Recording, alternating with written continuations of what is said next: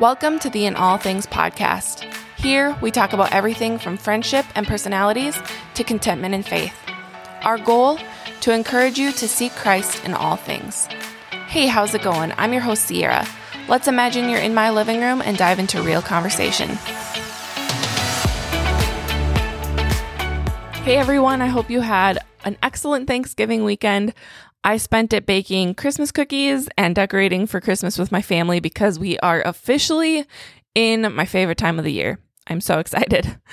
In the coming weeks, I want to kind of diverge from what the typical episode has looked like from the past year. As we're entering Christmas season, we are also entering the season of Advent. And Advent is traditionally observed by more liturgical church denominations like the Lutheran or Catholic churches. But in more recent decades, evangelicals have also begun adding it to their Christmas tradition as well. The Advent season simply recognizes the arrival of Christ. Arrival is actually what Advent means. There are 4 weeks of Advent, and they are usually symbolized with a circle of 4 candles, and these 4 candles each have their own meaning. A lot of families will have these candles in their home. Churches will often have them up front and will light a candle every week leading up to Christmas. The first candle is hope, and then love, joy, and peace. And then on Christmas Day, there's a 5th candle that is placed in the middle of that circle, which symbolizes Christ himself and the light that he brings into the world.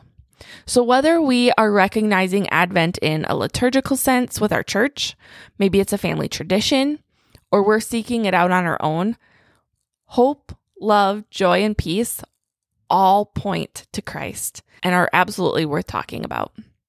So today we begin with hope. Hope is one of those topics that everyone seems to know really well. They can either explain exactly why they have hope, or they can explain exactly why they don't have hope. There isn't much of an in-between, and the thing I've noticed is that it's all based on their own personal experience. But that's the catch. If we base it on our own personal experiences, eventually, each of us will come to a point in our lives where we will see a valid reason, according to the world, to not have any hope at all. When we're talking about hope, sometimes people talk about different things. Do we mean short-term and situationally, or long-term and in general? Because if it was the first case, I am betting that every single one of us could come up with a time in our lives where we were hopeless. Or we can come up with an area where we currently are hopeless. But hope, when referring to the hope of Christ, is not situational, and it is definitely not short-term. The hope of Christ spans from the beginning of time into eternity, something that we cannot even fathom. There's something just so incredibly beautiful about the hope that Jesus brings, and I want to talk more about it today. Do you ever wonder where the first mention of Jesus is in the Bible? Well, because of John 1:1, we actually know that Jesus was with God in the beginning at creation. However, in the time of writing, that is not the first mention of Jesus, and it's actually in Genesis chapter 3, which also happens to be at the very beginning of the Bible. The first 2 chapters of Genesis is the account of creation. One is a broader account, and the other is more detailed. And then the 3rd chapter of Genesis starts with describing the fall. And this is where Adam and Eve are eating the forbidden fruit. Only 9 verses later, 9 verses after they eat the fruit, we see the first promise of a savior. Genesis 3:15, and this is God actually talking to Satan. And he says, "And I will put enmity between you and the woman, and between your offspring and hers. He will crush your head, and you will strike his heel." God promises in this verse that through the descendants of Eve, God would send somebody to defeat Satan. And from that point on, we recognize the need for our Savior. If we read our Bibles, though, we know that that promise is not fulfilled immediately. In fact, it took around 4,000 years before it was fulfilled. 4,000 years of waiting. 4,000 years of needing hope. Throughout the Old Testament, everybody looked forward to a better judge, a better king, a better prophet. They were looking forward to Jesus. The Old Testament is filled with prophecies about the life of Christ. But as generations passed, as those 4,000 years went on, a lot of people lost hope. But the promise of a Savior was continually prophesied about. In Deuteronomy, it's foretold that Jesus will be a prophet from Israel. And Isaiah prophesied about the virgin birth and about Jesus' crucifixion in later chapters. Between the Old and New Testament, there was a period of 400 years where God was silent, completely silent. Think of a time when God was silent in your life. It felt pretty hopeless, didn't it? But then comes Luke chapter 1. This actually occurs first chronologically in the New Testament. Luke chapter 1, we learn about John the Baptist, and he was born to Zachariah and Elizabeth. And as an adult, John the Baptist was basically the first evangelist. His life was devoted to Jesus and to the kingdom of God. And in Luke chapter 2, we see the birth of Jesus, the promised Savior, 4,000 years in the making. And how did he arrive? As a baby, to a poor family, born in a barn. Not at all what anybody had pictured. We hear in Luke chapter 2 about a man named Simeon. It says, when the time came for the purification rites required by the law of Moses, Joseph and Mary took him, Jesus, to Jerusalem to present him to the Lord. As it is written in the law of the Lord, every firstborn male is to be consecrated to the Lord. And they were to offer a sacrifice in keeping with what is said in the law of the Lord, a pair of doves or 2 young pigeons. Now there was a man in Jerusalem named Simeon, who was righteous and devout. He was waiting for the consolation of Israel, and the Holy Spirit was on him. It had been revealed to him by the Holy Spirit that he would not die before he had seen the Lord's Messiah. Moved by the Spirit, he went into the temple courts. When the parents brought in the child Jesus to do for him what the custom of the law required, Simeon took him in his arms and praised God, saying, Sovereign Lord, as you have promised, you may now dismiss your servant in peace. For my eyes have seen your salvation, which you have prepared in the sight of all nations, a light for revelation to the Gentiles and the glory of your people Israel.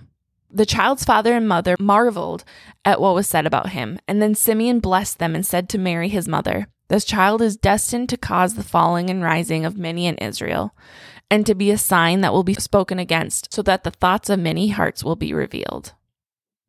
Simeon here represents the remnant of Israel who continued to have hope. He continued to believe despite the centuries of silence and the millennials of unfulfilled promises. Simeon heard from the Holy Spirit that he would not die until he had seen the Savior. How hard would that have been to believe? When you know that your ancestors have been waiting for this for thousands of years. But Simeon held on to hope. How amazing is that? And he got to see the Savior before he died. It did still take a few decades before Christ actually defeated sin and the enemy. But when Jesus was an adult, he began his public ministry, and that's when the miracles were performed. He baptized people and he taught large groups of people. From the time he was born to the time he ascended back to heaven, he fulfilled over 200 prophecies that were given during those 4,000 years. Over 200 that are recorded in the Bible. That's a lot of prophecies. At Christmas, we recognize the hope that Jesus brought into the world, hope of redemption, hope of promises filled, and a hope of new life. For those of us who are now looking back on Christ's first arrival, we can acknowledge that hope that he already brought and he fulfilled. But we now also have another hope in Jesus, and that is his second arrival. I mentioned Jesus' first coming fulfilled a couple hundred prophecies. But did you know that Jesus will fulfill 8 times that number in his second coming? That is mind-blowing to me. The second coming of Christ is prophesied 1,848 times in both the Old and New Testaments. So for every one time that the Bible speaks of Jesus' first coming, it talks 8 times about his second coming. There is actually more in the Bible about the second coming of Jesus than any other topic except the doctrine of salvation. I gather from that God wants us to have some hope about that, don't you? In regards to that future time, we as Christians can be filled with so much hope as we look forward to that. The hope of evil being brought to justice, the hope of eternal peace and joy and worship, the hope of a redeemed earth. In today's world, we see so much dismay and evil and things that just discourage us when we dwell on these thoughts. But when we look forward to the things hoped for, to the things promised, wow, we can be filled with so much peace and joy right now. And it goes back to what I said at the beginning. Hope in Jesus is not situational and it's not short term. So before we end today's conversation, I want to encourage you wherever you are, because it's easy to see our daily life that we're currently living as being separate from the fulfilled prophecies from millennials past and also separate from what is yet to come. We separate our life from these things, but we shouldn't. Our hope lies in Jesus. For the big things like eternity, salvation, redemption, and forgiveness, but our hope in our everyday lives also lies in Jesus, despite our circumstances. If Jesus' life on earth fulfilled over 200 prophecies, why do we shrug off God's promises to us? He promises to never leave us. And in Philippians, it is promised, being confident of this, that he who began a good work in you will carry it on to completion until the day of Jesus Christ. It's a promise, and it also happens to talk about Jesus' return as well. But if we trust God with our eternity, which most of the time we can't even grasp that idea, but if we do that, why do we have a hard time trusting him in our day-to-day life? This is a question I've pondered for over a year now, and I ask myself it often to remind myself of the hope that we have in Jesus. So as we enter this Christmas season, let's look forward in hope and remember the people who hoped for years, decades, centuries, thousands of years, and didn't get to see that promise fulfilled. But looking back, we know it was fulfilled. And looking forward, there are so many more promises yet to be fulfilled by the Lord. Merry Christmas, everybody, and I hope you will join me in the coming weeks as we continue going through a season of Advent together. Thank you for joining today's conversation. I hope this was an encouraging episode as you continue to walk with the Lord. If it was, please leave a review on Apple Podcasts. This helps with the app's algorithm and allows In All Things to be accessible to even more people. Share with your friends and give us a follow on Instagram and Facebook. You can find us at In All Things Pod on both of those, and visit our website at inallthingspodcast.com. See you next time.